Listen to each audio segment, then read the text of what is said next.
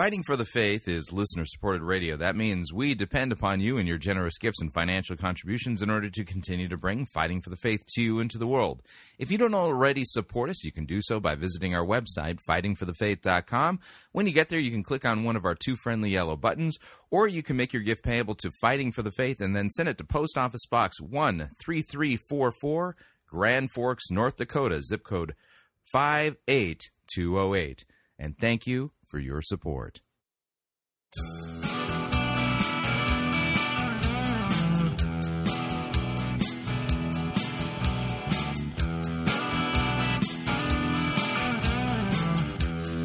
It's time for another edition of Fighting for the Faith. Wednesday, January 7th, 2015.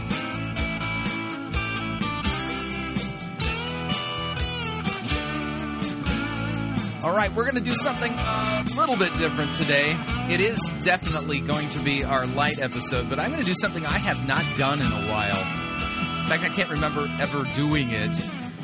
And that is, in a brief amount of time, playing, well, a sermon from a guy and then playing a lecture from a guy. Yeah.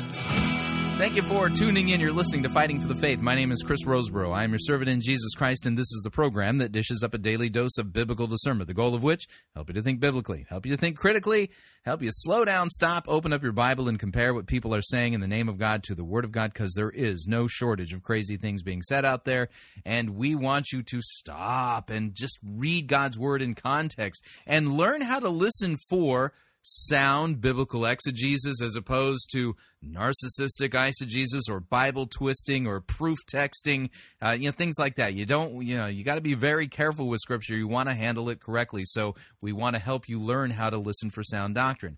And I've made the decision today for the light episode. I'm not going to continue yet with my lecture series on as I ramble my way through Genesis.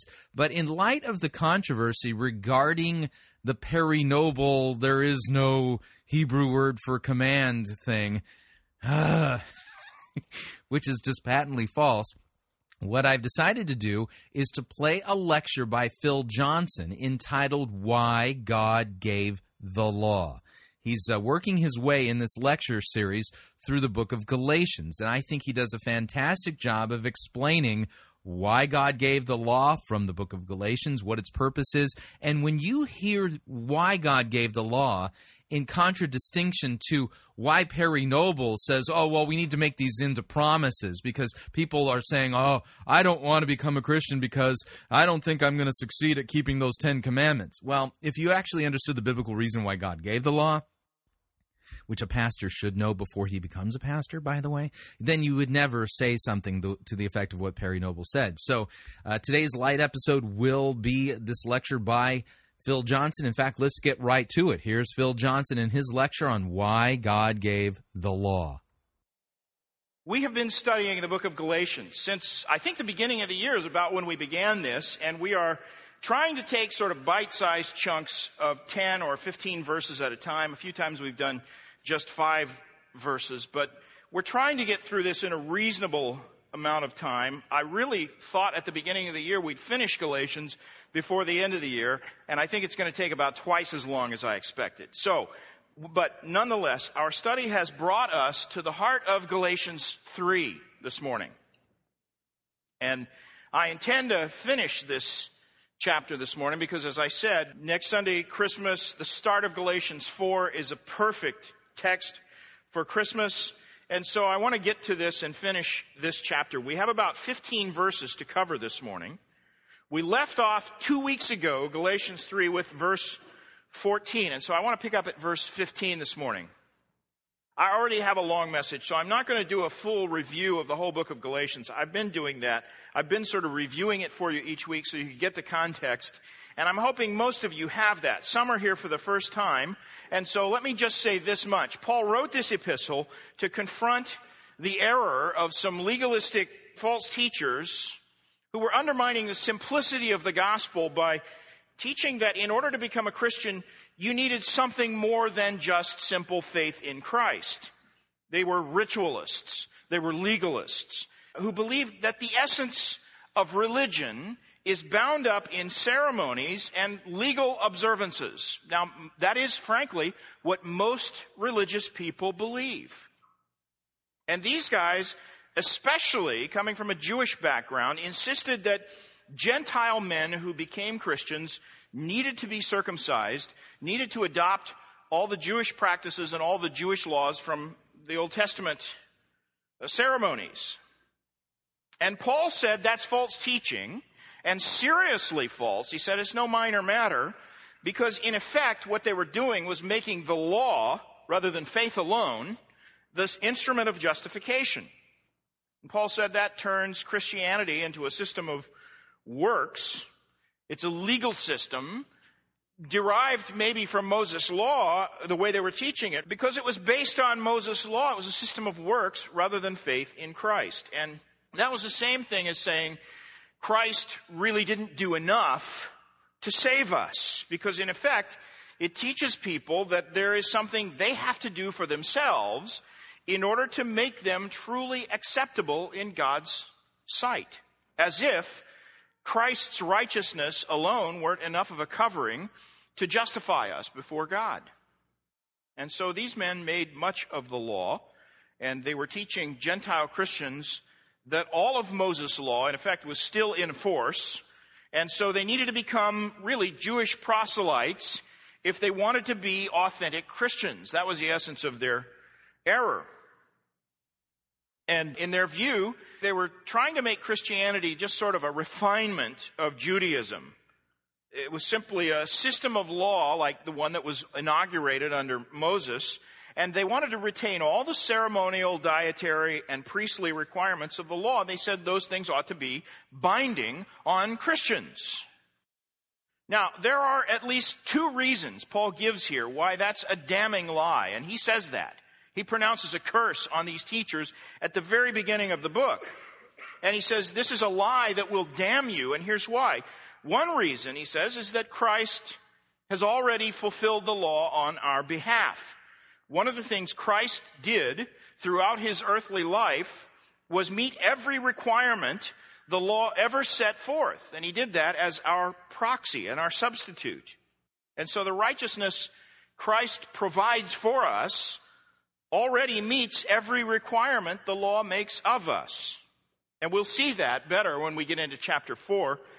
That's the very thing Paul has in mind, I believe, when he says Christ was born under the law. And a second reason, which we looked at last week, is that the law can't justify because it curses sinners for every imperfection. And therefore, Paul said, our own imperfect obedience to the law cannot possibly justify us before God because the law demands perfection. Now, in the section we're looking at this morning, Paul has to answer some obvious questions that come out of this. These are questions virtually everyone asks as soon as we realize that the law has no power to save sinners. And you understand this. No one, and we'll see this morning very clearly, no one, even in the Old Testament, was ever saved by obeying the law. Because the law has no power to save. The law cannot do anything for a sinner except damn him. And so the question that obviously comes up is, why did God give the law in the first place?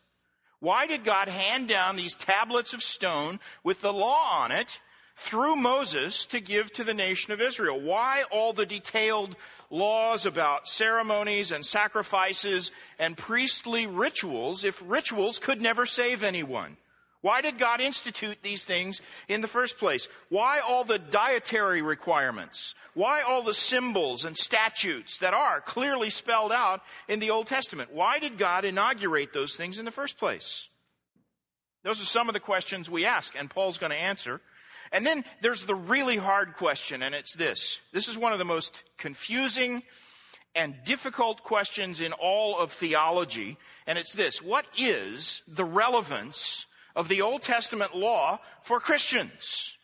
Is Paul saying here that it has no relevance to us whatsoever? If that were the case, couldn't we just tear the Pentateuch out of our Bibles and throw it away?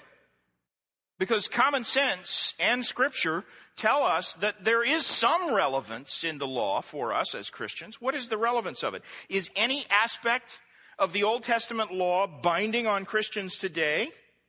And especially, what about the law's moral content, as summarized in the Ten Commandments? We studied the Ten Commandments a few years ago and saw that there are principles there that are binding on us. So we know that Paul is not casting aside every conceivable application of the law for Christians. What is the relevance of the law to us as Christians? And you have to be careful how you answer those questions, because they're not, as I said, easy questions. And they don't have simple answers. And people who think the answers are simple usually end up in trouble. And you have people on both sides of the equation this way. Some who think the law is binding and become legalists. Others who say the law has no relevance to us whatsoever and become antinomians. And so on the one hand, you have the obvious danger of legalism. That's the error of the Judaizers. That's what Paul is confronting here. And so he's going to have a lot to say about that in the verses and chapters to come. But, and I want to stress this morning, there is an equal danger on the opposite side. And Paul is going to have something to say about this also before we get through the book of Galatians. There are some who want to declare the law totally irrelevant to Christians and teach that all of the principles of the law can be safely ignored as if all the law had been abolished, including the moral precepts. We're not under law, we're under grace. In fact, some Christians brush away the whole law of God by simply quoting Romans 6:14 and 15. We are not under the law, but under grace. As if that meant to declare the entire Old Testament irrelevant to Christians. That is the error. I already used the word, but that's known as antinomianism, meaning anti-law, against the law. And it's no better than legalism. And I want to say, beware, because there are many people in the evangelical movement today who hold this view, antinomianism. They teach that the Old Testament law is basically irrelevant for Christians. Antinomianism, it's pervasive, especially in this generation. Didn't used to be as popular as it is today. And it is sometimes set forth as an answer to the legalistic heresy of the Judaizers. Some people say the way to avoid the Judaizers' error is to see that we're not under law. The law of the Old Testament has no relevance to us whatsoever. But I'm going to show you that the way Paul answers the error of the legalists, he does not resort to any kind of antinomianism. 1 Timothy 1, verse 8, Paul summarizes his attitude towards the law. He writes to Timothy, 1 Timothy 1:8, we know that the law is good if a man use it lawfully. He's saying that there is a good purpose for the law and a lawful purpose for the law, and it's good if we use it lawfully. He's not throwing the law aside. He's not saying it has no relevance to us. And because antinomianism is such a problem these days, I want to spend a little time this morning in my introduction dealing with it so that you can see as we go through this passage how Paul's teaching here in Galatians in no way lends any support to that kind of thinking. He's not teaching antinomianism here. Now, antinomianism, as I said, the word means against the law. This view amounts to a full-scale rejection of the law of God. Antinomians reject not only the wrong uses of the law, but they also oppose even the rightful, lawful uses of the law. The kind of antinomianism I'm concerned with this morning is the doctrine of people who teach that the moral principles of the law are no more binding on Christians than the priestly and ceremonial requirements. People who say the entire law was swept aside when Christ came. Now, fortunately, most antinomians who adhere to this view do it in theory but not in practice. They live better than they teach. You understand that? When we speak of antinomians, we're not necessarily saying that these people practice deliberate ungodliness. But by teaching that the law is in no sense binding today, they actually undermine the proper work of the law in people's hearts and lives, and they confuse people who sit under their teaching. By employing rhetoric that demeans and diminishes the moral law of God, they actually subvert the standard that is set forth in the law. And that's a serious error because it confounds the proper biblical distinctions between law and grace, and instead it treats law and grace as if they were antithetical, completely incompatible principles, hostile to one another. That is not what Scripture teaches. I'm going to show you this. But let me first give you, in the words of some antinomians, what it is they say. Listen, for example, to this quotation, quote, "When Christ died, God stopped employing the Mosaic law. He dissolved his relationship with it. He put the law out of business. Believers since the cross have not been under the Mosaic law even as a moral rule of life. If a person places himself under the moral aspect of the Mosaic law, he obligates himself to keep the entire law. The Christian is not under any aspect of the moral law," unquote. Now that is typical mainstream old line dispensationalist teaching. I say that for the benefit of you seminary students who know what that word means. If you don't worry about it. But many of you grew up with this kind of teaching, and it is deeply ingrained in your thinking. The view that is set forth in that quotation I just read is the same view that was popularized by the Scofield Reference Bible. And it was also taught at Dallas Seminary for years because it was one of the key principles taught by Lewis Sperry Chafer, one of the founders of Dallas Theological Seminary. It became a staple of the theological system that was associated with Dallas Seminary. And even though many people in our evangelical circles tend to think of Dallas Seminary as a sort of paragon of doctrinal soundness on this issue, the teaching that has stemmed from Dallas has actually sown a lot of confusion and error. The no lordship error is one of the bitter fruits of this brand of antinomian teaching. That's the roots of the view that says you can have Christ as Savior but reject Him as Lord.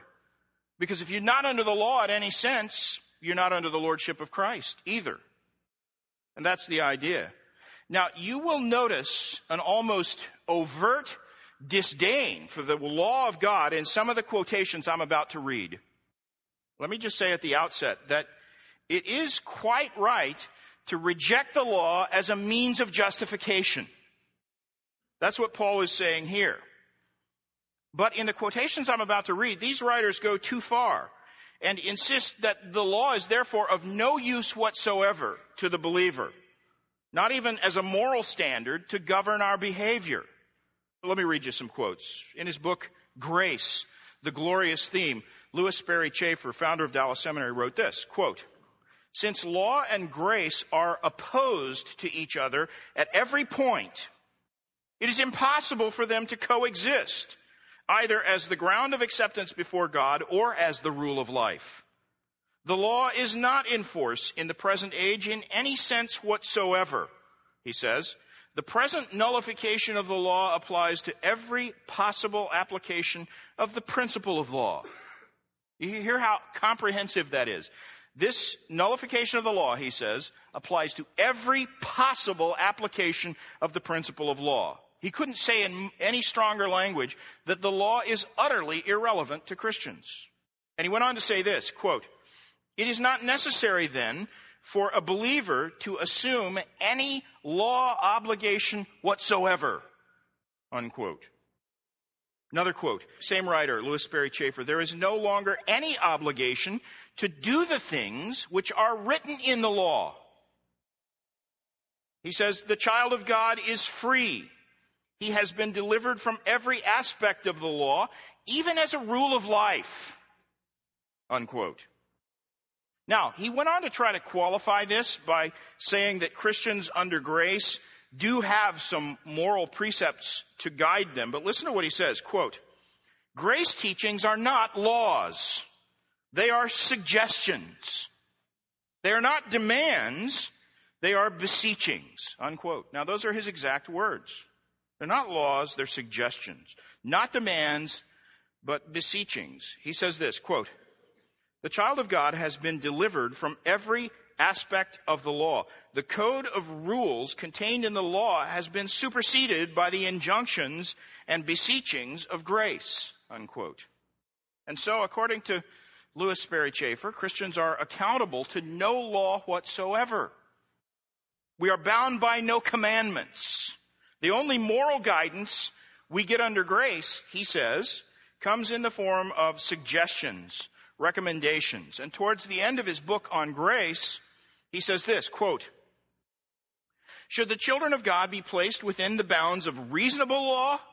Absolutely no. The Christian's liberty to do precisely as he chooses is as limitless and perfect as any other aspect of grace," unquote.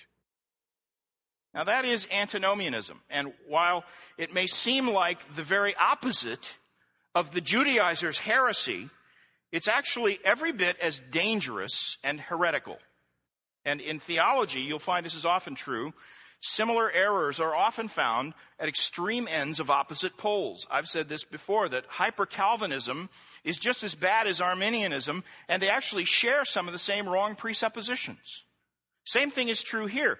Legalism and antinomianism may seem like they're poles apart, but they share some of the same presuppositions, and they're both the same kind of error. And oddly enough, even though at first glance you might think antinomianism and legalism are mutually exclusive, you'll often find that people who are antinomians are also very legalistic. It happens that way because they do think very similar kinds of presuppositions. Now, obviously, when Paul wrote his epistle to the Galatian church, he was confronting the error of legalism, the view that was being taught by the Judaizers, who were claiming that in order to become Christians, Gentiles were required to observe all the Old Testament ceremonial requirements. These Judaizers, these legalists, were viewing the law as a list of basic entrance requirements for the church. And that was a very serious error because it obscured and ultimately nullified the principle of justification by faith alone. But, and what I'm going to show you this morning is that in answering the error of the legalists, Paul also debunks the error of antinomianism. As I said, oddly enough, these two errors that seem like polar opposites are actually based on the very same misunderstanding about the purpose of the law. And so, even though they appear to be opposite opinions, they actually have quite a lot in common. Let me show you what I mean. The antinomianism of the so-called old-style dispensationalist, Scofield-style dispensationalism, that sort of antinomianism stemmed from the erroneous notion that the law of Moses was originally given as a means of justification for people in the Old Testament era. And in fact, if you read the early literature of dispensationalism, the confusion on this issue pervades much of the literature. For example, there's a note at John 1:17 in the original Scofield Reference Bible that says this, quote, legal obedience was the condition of Old Testament salvation, unquote. Legal obedience was a condition of Old Testament salvation. And in Lewis Sperry Chafer's Systematic Theology, he wrote this, quote, according to the Old Testament, men were just because they were true and faithful in keeping the Mosaic law. Men were therefore just because of their own works for God, whereas New Testament justification is God's work for man in answer to faith, unquote. Now let me say as plainly as possible, that is wrong. No one in the Old Testament ever was justified because of his or her own works for God. That's the whole point of Romans 4. It's the whole point of the book of Galatians as well.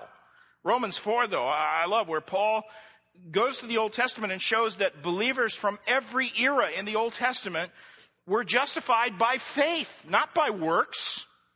David wasn't just, and David understood this, by the way. David was not a justified man because he rendered obedience to Moses' law. He was justified by faith. But some of these old writers, Chafer and Scofield in particular, and other dispensationalists who followed their system, tended to be confused about this.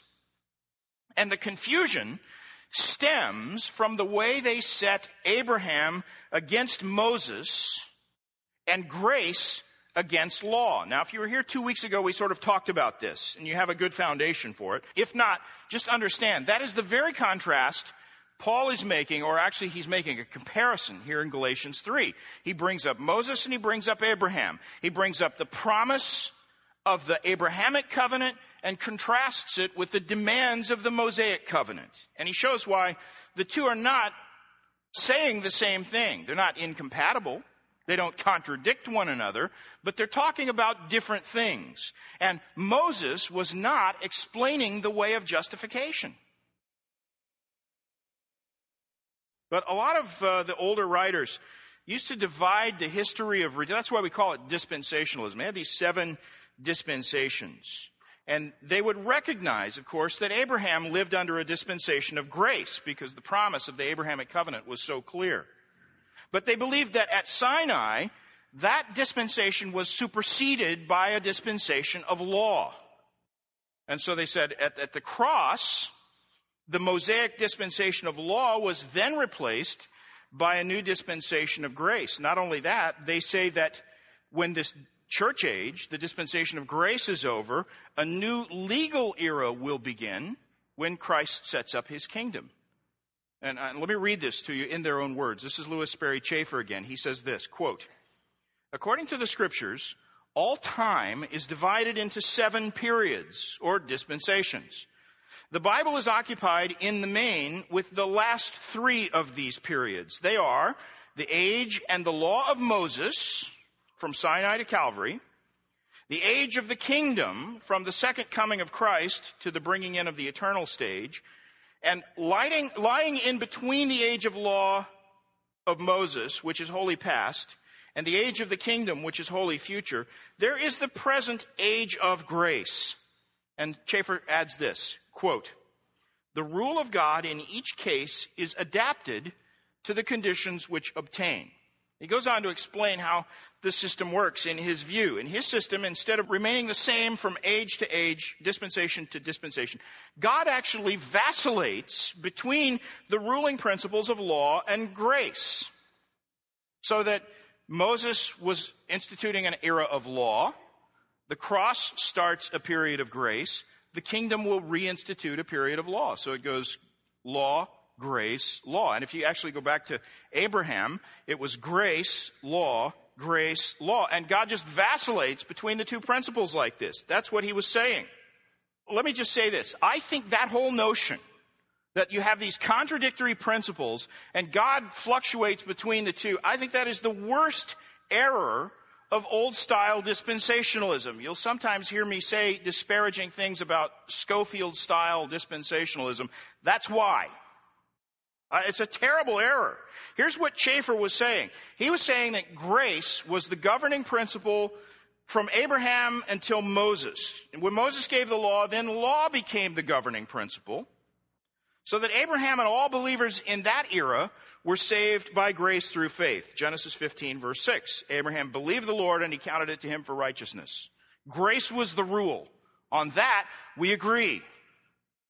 But according to Chafer, a new dispensation was inaugurated at Sinai, and God's governing principle became law. And at times, Chafer even seems to suggest that the way of salvation changed. Remember, these are his exact words. He said that in the Mosaic dispensation, men were just because they were true and faithful in keeping the law. Men were just because of their own works for God, unquote. And so, according to Chafer, the law superseded and eclipsed grace, and the giving of the law established a new and different governing principle that governed both the justification and the sanctification of God's people. At Sinai, he's saying, the grace that was inherent in the Abrahamic covenant was overshadowed and replaced by the legal principles of the Mosaic covenant. Now again, that is a serious misunderstanding of the Mosaic economy. But, and here's the point I want to make, that very same misunderstanding lay at the heart of the Judaizers' error. It's the very same misunderstanding Paul is confronting in Galatia. The whole system of these Judaizers was based on the erroneous belief that Moses' law had superseded the gracious promises of the Abrahamic covenant and set up a whole legal system where you had to be justified by works. And that is the very error Paul attacks here in Galatians 3. He took a very systematic approach to correcting the error, and I want you to follow his logic. So we'll pick up his argument beginning in Galatians 3:15. But first, let me remind you just briefly of the context. Galatians 3 verse 7 is the key verse in this whole chapter. Know ye therefore that they which are of faith, the same are the children of Abraham. In other words, Abraham is the prototype and the spiritual father of all who believe. His justification by faith is the pattern for the justification of everyone who believes.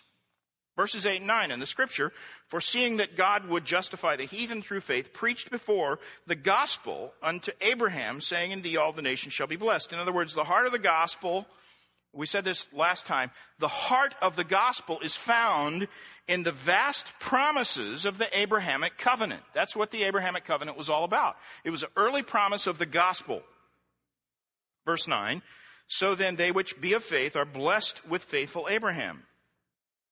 In other words, the salvation of everyone who was ever saved is rooted in the promise of blessing that was contained in the Abrahamic covenant. That's what we've been seeing since we started Galatians 3. That was Paul's whole point.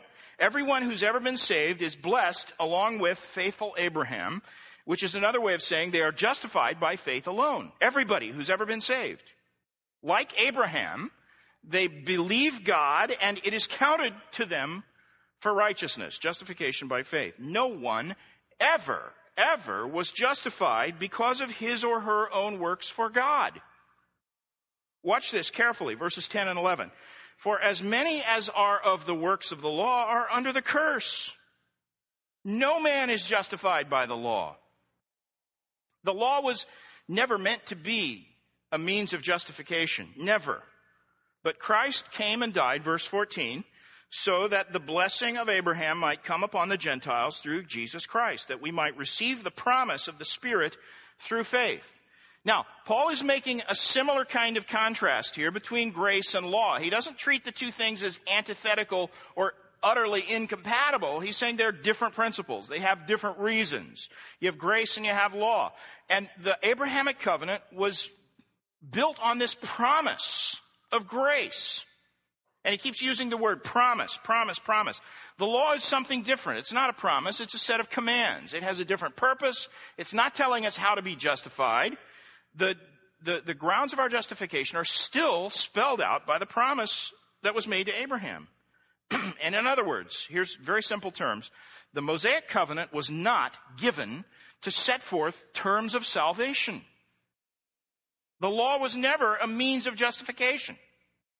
Salvation from sin in every era stems from the grace promise that's contained in the Abrahamic covenant. That promise is what made salvation possible, not only for Abraham, but for every believer of every era. All the nations of the world and all the eras of the world. That's the same promise that makes salvation possible for you and me today. Whenever a Gentile or anyone else turns to Christ for salvation, it represents a fulfillment of the gospel promise made to Abraham, verse 8, in thee shall all the nations of the world be blessed. And so keep this thought in mind. The promises of the Abrahamic covenant established divine grace, which, you know, grace is unearned and undeserved favor from God towards sinners. The promises of the Abrahamic covenant established grace as the sole means of salvation from sin forever.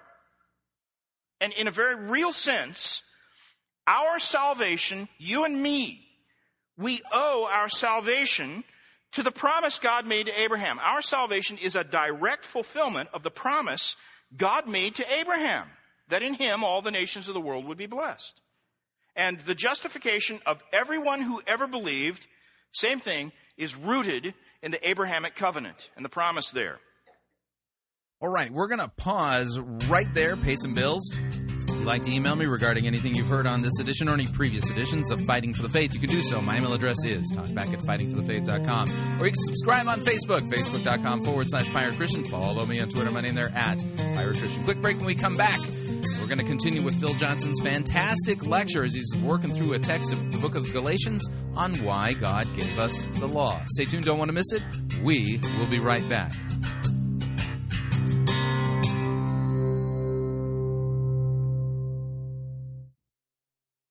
Sissy-oprified religiosity won't save you. You're listening to Fighting for the Faith.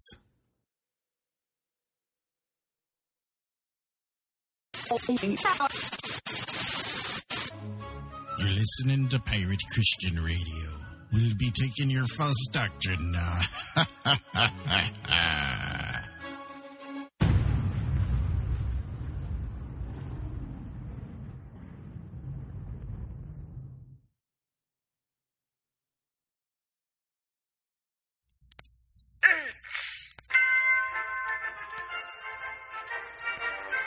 Max Holliday's Birdcage Theater presents Church Day Select.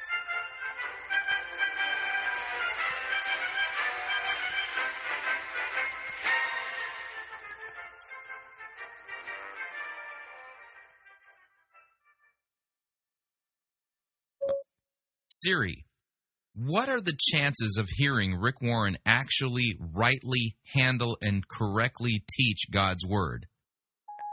That will take some serious number crunching in order to figure out. I'm not a cray supercomputer. I'm just an iPhone. Are you sure you want me to calculate that? Yes, I'd like you to try to calculate that. Okay, I'll give it my best shot. Calculating. Calculating. Calculating. Ouch, my processor chip hurts. Calculating. Calculating. Okay, I think I've got the answer. Here you go. There is a better chance that Harold Camping will predict the end of the world than there is of you hearing the Bible rightly taught by Rick Warren.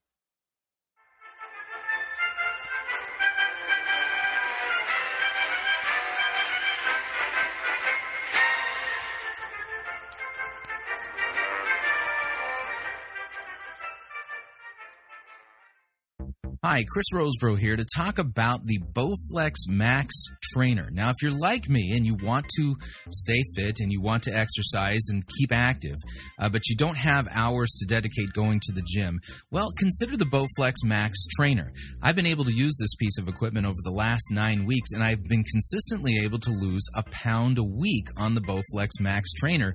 And some days I was only able to exercise for 14 minutes. Yeah, that's right. There's a 14-minute workout on this thing that will leave you dripping with sweat. It uses interval training to kind of boost your metabolism up, and the afterburn effect on this thing is actually quite amazing.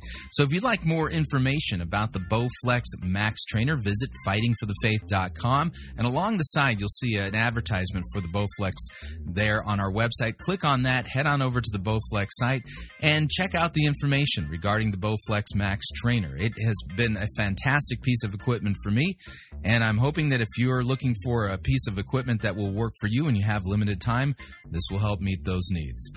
Again, fightingforthefaith.com, click on the Bowflex ad, and get your Max Trainer today.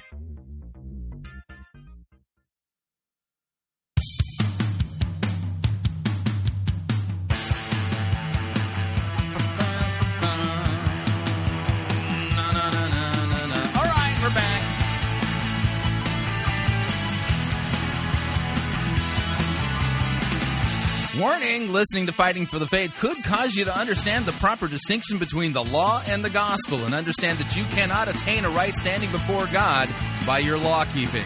Which, by the way, that's a good thing. Just a reminder, Fighting for the Faith is listener-supported radio. That means we depend upon you and your generous gifts and financial contributions in order to continue to bring Fighting for the Faith to you and to the world, and you can partner with us. That's right. It is a partnership by visiting our website, fightingforthefaith.com. When you get there, you'll see our two friendly yellow buttons. One says donate, the other says join our crew. When you join our crew, you're signing up to automatically contribute $8.95 every month. That's it, to the ongoing work and mission of Fighting for the Faith and Pirate Christian Radio. It's a great way to support us. Of course, if you'd like to specify the amount that you would like to contribute, you could do so by clicking on the donate button, or you can make your gift payable to Fighting for the Faith and then send it to Post Office Box 13344, Grand Forks, North Dakota, zip code 58208. And let me thank you for your support, because we cannot do what we're doing here without it. All right, here is the balance of today's light episode of Fighting for the Faith. Phil Johnson explaining to us why God gave the law. Here we go. Now, the Judaizers were teaching that the law of Moses came along and interrupted this promise. It superseded and replaced the grace that was inherent in the Abrahamic covenant. In that respect, they agreed exactly with old-style Scofield dispensationalism. They may as well have taken their theology from the notes of the Scofield Bible. And Paul begins in verse 15 to dismantle that error systematically. He wants the Galatians to understand three things. Number one, the permanence of the promise that was made to Abraham. Number two, the purpose of the law given through Moses. And number three, the preciousness of our salvation in Christ. And that's going to be our main outline this morning. I hope to get through it in the time we have remaining. So I'm going to move quickly through this passage. And if you're taking notes, I want you to get that outline. I'll reiterate those points for you as we go through them. First, the permanence of the promise to Abraham. The permanence of the promise to Abraham. And notice, Paul begins by debunking this notion that Moses' law overturned the grace that was promised in the Abrahamic covenant. He's saying the Abrahamic covenant was not set aside. It wasn't altered. It wasn't added to or revised in any way by the Mosaic covenant. They're two different issues. And this truth, by the way, is the heart and soul of what Paul is saying in all of Galatians 3. You get this, you've got the meaning of Galatians 3, and it's this. The giving of the law did not change the terms of salvation. A covenant of grace can never be replaced by a covenant of works. If you think about it, it's illogical, it's impossible, it couldn't happen. Let me read the text. Brethren, he says, I speak after the manner of men. Though it be but a man's covenant, yet if it be confirmed, no man disannulleth or addeth thereto. Now to Abraham and his seed were the promises made. He saith not, and to seeds as of many, but as of one, and to thy seed, which is Christ.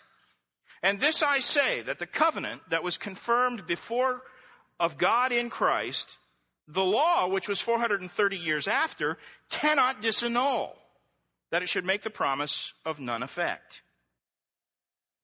Now there's a distinct change of tone here in verse 15. Notice how he began this chapter, verse 1, by saying, "O foolish Galatians."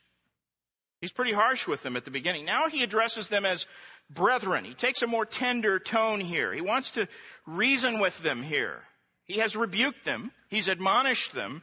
And the blunt expression he used in that context back in verse 1 was fitting. You foolish Galatians. But now he speaks to them a little more warmly. Brethren, I speak after the manner of men.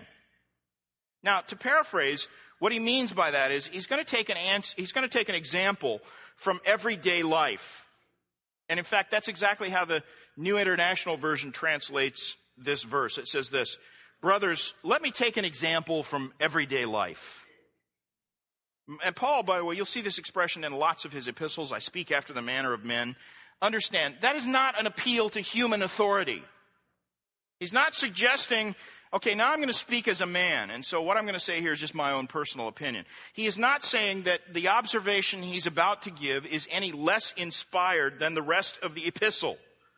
That's not what I speak after the manner of men means. What he really means here is he's borrowing from a human analogy. He's going to speak from a human example. And so he says, I speak after the manner of men. And he makes this analogy from the human realm. The analogy is this: between the Abrahamic covenant, this great promise, and the comparison is a last will and testament. Though it be but a human will, a human testament, a human covenant, yet if it be confirmed, no man can annul it or add to it. Here's the point. Once a covenant, and particularly a last will and testament, is in place, it cannot be revised. Once a testator is dead, the covenant goes into effect, and once it's in effect, it cannot be amended. Now, I know there's exceptions to that rule legally, but technically not. And that's the point Paul is making here. And I don't know if there were any exceptions to that rule in Paul's day, maybe not. But it begs the question, why does he compare the Abrahamic covenant to a last will and testament here? Why does he do this? Most covenants, when we read about the covenants in the Old Testament, we don't normally, you're not supposed to think normally of a last will and testament. It's not that kind of a covenant. It's more like a treaty. Most covenants were agreements executed between two parties and formally ratified. In Abraham's time, when two people wanted to make a covenant and execute it formally, what they would do is they would first come to a mutual agreement of terms, and then as a formal ratification of their treaty, formally and ceremoniously, they would sacrifice an animal. And this is gross, but this is what they did. They would cut the animal in two right along the backbone and separate the halves of the animal. This bloody mess, this carcass of an animal still bleeding, cut in half. And then they would walk together between the two bloody halves of the animal. Genesis 21 describes how Abraham and Abimelech executed a covenant together exactly like that in order to signify that they both agreed that the well at Beersheba belonged to Abraham. That whatever the issues were there, it required such a formal agreement that they actually carved up an animal and made a formal covenant like this. Jeremiah 34 describes a similar covenant that was made between the people and their slaves during the time of King Zedekiah. Because the Babylonian armies were threatening Jerusalem, they needed all the manpower they could. And so in order to conscript all of the slaves to join the army and defeat the Babylonians, they made a covenant with them that they were going to release their slaves so that they could serve in the army, and the slaves then would be free. But what happened was, when the threat of aggression was over and the Babylonian army retreated, according to Jeremiah 34, verse 11, the people actually tried to take back their slaves. They said, okay, well, if the Babylonians aren't up for the fight, covenant's off, you're back into slavery. In effect, they broke the covenant they had made with their slaves. And the Lord rebuked them with these words, Jeremiah 34:18. And I will bring judgment on the men that have transgressed my covenant, which they have not performed the words of the covenant which they had made before me, when they cut the calf in two and passed between the parts thereof.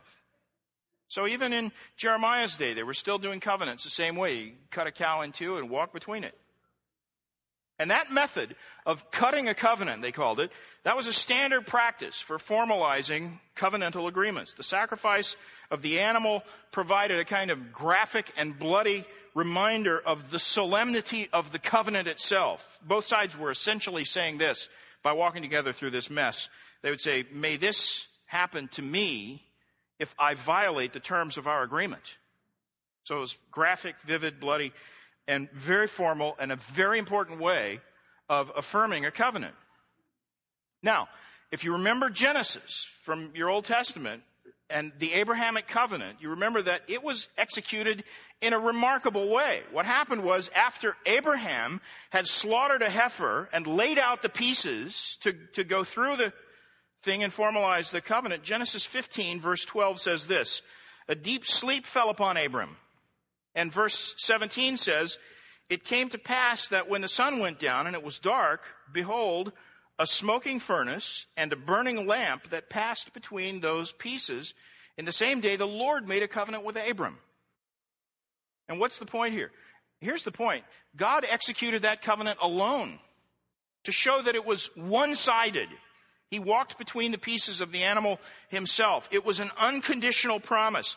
Notice, Abraham, in all the descriptions of the Abrahamic covenant in the Old Testament, Abraham never makes any kind of reciprocal agreement with God. The Abrahamic covenant is completely one-sided. It's God's promise to Abraham.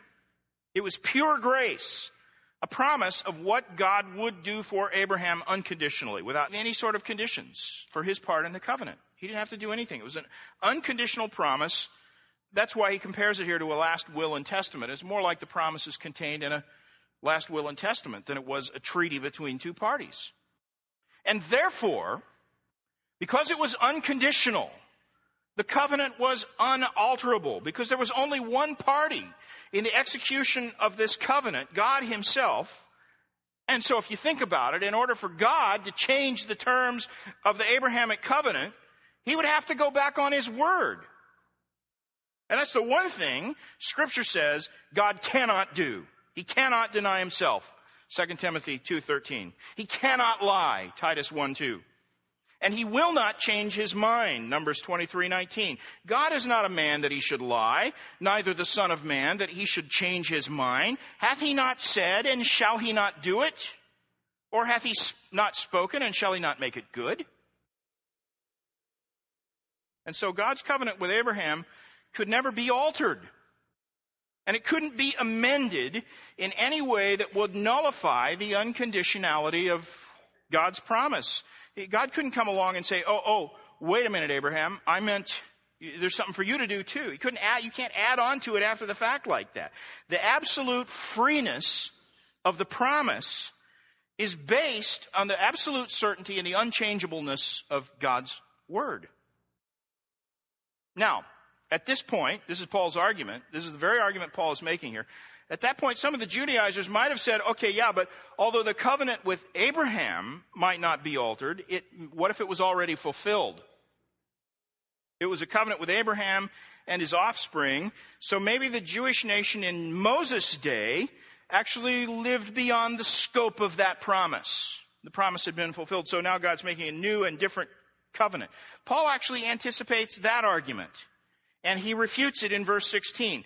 Now, to Abraham and his seed were the promises made. He saith not, and to seeds as of many, but as of one, and to thy seed, which is Christ. Now, by the way, the word for seed in Hebrew functions as a collective noun the same way it does in English, just the same way as the word seed. It can refer to multiple offspring, or it can signify a single individual. It's singular in form, but a collective sort of noun.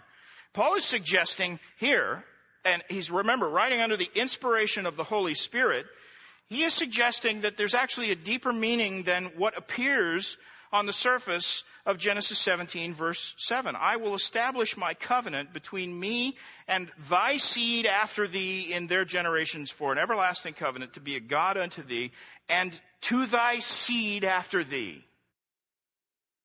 And the singular form of this noun is significant. Paul makes a lot of significance about it because, according to him, it signifies that the ultimate recipient of the promise, the ultimate focus of this whole covenant is Christ. It's not merely an indeterminate number of Abraham's descendants, but specifically, this is a promise to Christ.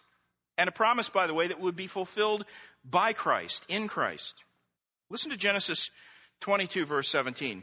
In blessing I will bless thee, and in multiplying I will multiply thy seed as the stars of the heaven and as the sand which is upon the seashore. Now there, the collective plural sense of seed is obvious. I'll multiply thy seed like the stars of heaven. But now, listen to the end of verse 17 and verse 18. That's the same verse I just started reading. I'll multiply your seed and so on. And here's the end of the verse. And thy seed shall possess the gate of his enemies. And in thy seed shall all the nations of the earth be blessed, because thou hast obeyed my voice. There, the seed seems to refer to an individual. Paul says it's Christ. And Paul's point is that all the promises to Abraham's seed are ultimately, yes, collectively to his offspring, but ultimately focused primarily on Christ himself. Promises God made to Christ. And therefore, it wasn't possible, Paul says, for the unconditional grace promise of the Abrahamic covenant to be nullified or to be set aside before it was fulfilled in Christ. The law, therefore, cannot nullify the promise of salvation by grace. That's his argument. It's kind of an interesting argument, isn't it? And so in Galatians 3:15, he says it explicitly. Galatians 3:15, he says the Abrahamic covenant could not be altered. Verse 16, he says it could not have been completed except in Christ. And in verse 17, he says it could not be replaced by any system of human merit. Now notice, verse 17, very important. I would say this is the key text of the passage we're looking at this morning, verse 17. It destroys the old-style dispensationalist system which taught that the grace of the Abrahamic covenant was somehow eclipsed by the legal requirements of the Mosaic covenant. Paul says this explicitly. Look at verse 17. And this I say, that the covenant that was confirmed before of God in Christ, what's he talking about there? That's the Abrahamic covenant, which was confirmed beforehand by God in Christ. That covenant, the law, which was 430 years after, cannot disannul, that it should make the promise of none effect. Here's what he's saying. Once you've made an unconditional promise, and especially once an unconditional promise had been instituted by God, conditions cannot later be added or annexed to that promise. If conditions are ever added to an unconditional promise, that's the same as breaking the promise. And if you don't understand that principle, your kids will be happy to explain it to you. If you as a parent make a promise unconditionally, I'll get you a new bike, you cannot come along later and add conditions. I meant I'd get you a new bike if you'd pay half, or if you'd start mowing the lawn all summer, or whatever. You can't do that. That's the same as breaking your promise. And your kids understand that. God would not nullify the grace promise of the Abrahamic covenant by coming along later and establishing legal prerequisites for salvation. So, Paul's saying whatever the law was intended to do, it clearly did not establish any kind of merit system for salvation. Verse 18, for if the inheritance, that's eternal life, be of the law, it is no more of promise, but God gave it to Abraham by promise. It can't be by law. It can't be by works. It was unconditional. The blessings of God that were promised by grace to Abraham, to his seed, to the Gentiles, cannot be gained by our legal observance. Because if those blessings could be obtained through the law, grace would be superfluous. And then Paul anticipates the question that's on all of our minds, verse 19, wherefore then serveth the law? Why did God give the law in the first place? By the way, this is the second thing Paul wants the Galatians to understand. If you're taking notes, the first was the permanence of the promise to Abraham. Now he wants to show them the purpose of the law of Moses. Here's the purpose. Why? Why did God give the law of Moses? Here's the purpose. Continuing verse 19. It was added because of transgressions till the seed should come to whom the promise was made. Now, what does he mean it was added because of transgression? Simply this. The law elevates sin to the level of an explicit transgression, and therefore it reveals sin for what it is. Romans 3 verse 20 says, by the law is the knowledge of sin. Romans 4:15 says, the law worketh wrath, for where no law is, there is no transgression. And he doesn't mean there's no sin if you don't have a law. He's just saying, if there's no law that spells out what to do and what not to do, you haven't explicitly transgressed a law. You can't see your sin for what it is. So the law reveals the true nature of the sinful heart. It reveals our sin as a transgression of the will of God. It shows our hearts as corrupt, set against the will of God, and that's one of the law's purposes. It intensifies and aggravates our sinful tendencies, just to show us what sinners we are. Romans 5:20, the law entered that the offense might abound. And so the Mosaic law accomplished that by explicitly spelling out for us what God's moral demands are. And Paul says the Mosaic administration, with all its types and symbols, was temporary till the seed should come to whom the promise was made. Here Paul is making the argument that the law is inferior to the promise of grace, and that which is inferior can never supersede or nullify that which is superior. Paul gives us 3 reasons why Moses' law was inferior to Abraham's promise. Because it had an inferior purpose, because it was only temporary, and according to the final phrase of verse 19, because it was ordained by angels in the hand of a mediator. Now, I'm going to skip over all this stuff about the mediator. I was going to explain to you why that's important, but basically the idea is this. The law came through a mediator, which I believe is Moses. It was given through the ministration of angels. We're taught that in Hebrews as well. But the promise God made to Abraham was a promise to him directly. And therefore, it's superior in every way. That's the argument he's making. Now, someone might conclude from all this that the law is evil, that the law is diametrically opposed to the promises of God. And in fact, that is precisely the conclusion antinomianism suggests. But Paul says that's a wrong conclusion. Verse 21, is the law then against the promise of God? God forbid. For if there had been a law which could have given life, verily righteousness should have been by the law. What's he saying here? He's saying what I said in the beginning, that law and grace serve different purposes, but they are not opposed to one another. To set the law against the promise is to imagine some kind of conflict in the purposes of God. The law is good, he says. It serves a good purpose. And in fact, he says God's law is so good that if it had been possible to institute a law that would have given life, God would have done that. But it's impossible for salvation from sin to come through law, because once you're a sinner, you can't obey the law perfectly, and that's what the law has to demand. This is another way of saying what I often say: you cannot legislate the human heart into submission. You can't conquer, even in society, you will not ultimately conquer the problems that cause so much abortion and homosexuality and all these other things by passing laws to make those things illegal. I think they should be illegal. I agree with that. But I have to say, as Christians, we ought to understand that no law can resolve those root issues. The law only convicts us and condemns us. And in doing that, it incarcerates us in the prison house of sin so that we are shut up. That's the terms he uses here. Confined with no hope left but divine grace for salvation. And you know what? That's a good thing. It forces us to look to the grace of God for salvation. And so the law is not opposed to grace when it's used properly.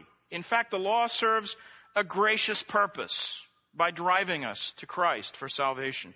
As Paul said in 1 Timothy 1:8, we know that the law is good if a man use it lawfully. There is a good and lawful use for the law. Used correctly, it guides us into grace. Now, that's a quick treatment of those verses. I know, but I want to finish this. We've seen the permanence of the promise to Abraham, the purpose of the law of Moses. Finally, Paul wants us to understand the preciousness of our salvation in Christ. Just real quickly here, pay careful attention to the imagery Paul is using. He's speaking of sin as a prison, and it is. It's a perfect prison to every unjustified individual. We are in bondage to sin before we are redeemed by Christ. Verse 22, the law is like a jailer that keeps us enclosed in the prison till we come to Christ. Verse 23, but before faith came, we were kept under the law, shut up unto the faith which should afterwards be revealed. And now, notice, he changes the metaphor slightly. For believers, for God's elect, the law is something more than just a harsh prison master. Verse 24, wherefore the law was our schoolmaster to bring us to Christ, that we might be justified by faith. Now, we'll look at this more next week, the idea of the law as a schoolmaster, but this is a perfect metaphor for the true role of the law. It shuts us up under our sin. It threatens us. It punishes us. It constantly reminds us of our status as sinners, and it teaches us how we ought to behave. Verses 25 and 26, but after that faith has come, we are no longer under a schoolmaster, for you are all the children of God by faith in Christ Jesus. We are adopted, in this imagery Paul is using, into the household of God with the full privileges of an adult son. We don't cast aside the moral principles of the law, but neither do we fear the law's condemnation. We're clothed with Christ's perfect righteousness. So in that sense, we're out from under the law's tutelage. But still, the law teaches us how we ought to behave.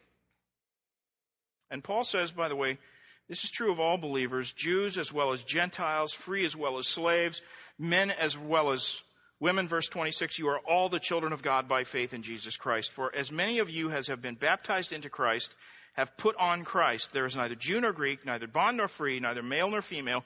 You are all one in Christ. Time just doesn't permit us to probe into those verses as much as I'd like to do, but I think you have the gist of this chapter already. Moses' law did not nullify or change the gracious promise of salvation by grace that was inherent in the Abrahamic covenant. All who are saved by grace through faith. That's always been true. The Abrahamic covenant and the Mosaic law both underscore the necessity of divine grace for salvation, and anyone who thinks of the law as a means of salvation in any era has completely misunderstood the whole point of the law. Christ, meanwhile, frees us from the threats and the punishments of the law. He also frees us from our own futile attempts to try to fulfill the law as a means of justification. But as we're going to see in the weeks to come, he also frees us from the power and dominion of sin, which means he gives us liberty to live in accord with the moral principles of the law. That's the gospel. Paul sums it up perfectly in Romans 8, verses 2 through 4. And let me just close by reading those verses. He says this, the law of the Spirit of life in Christ Jesus has made me free from the law of sin and death. For what the law could not do, in that it was weak through the flesh, God did by sending his own Son. In the likeness of sinful flesh, on account of sin, he condemned sin in the flesh, that the righteous requirement of the law might be fulfilled in us, who do not walk according to the flesh, but according to the Spirit. Let's pray. Lord, what a glorious truth this is. And we confess that our sinful hearts are always prone to think in terms of what we might do to earn your favor. And Lord, help us to learn the lesson of the law that that's impossible for us, that our only hope is in your grace. And may we learn to live leaning on that promise. We pray in Jesus' name. Amen. Amen. So what'd you think? Love to get your feedback. If you'd like to email me regarding anything you've heard on this edition or any previous editions of Fighting for the Faith, you can do so. My email address is talkback@fightingforthefaith.com, or you can subscribe on Facebook, facebook.com/Pirate Christian. Follow me on Twitter. My name there, @Pirate Christian. Till tomorrow, may God richly bless you. The grace and mercy won by Jesus Christ, his vicarious death on the cross for all of your sins. Amen.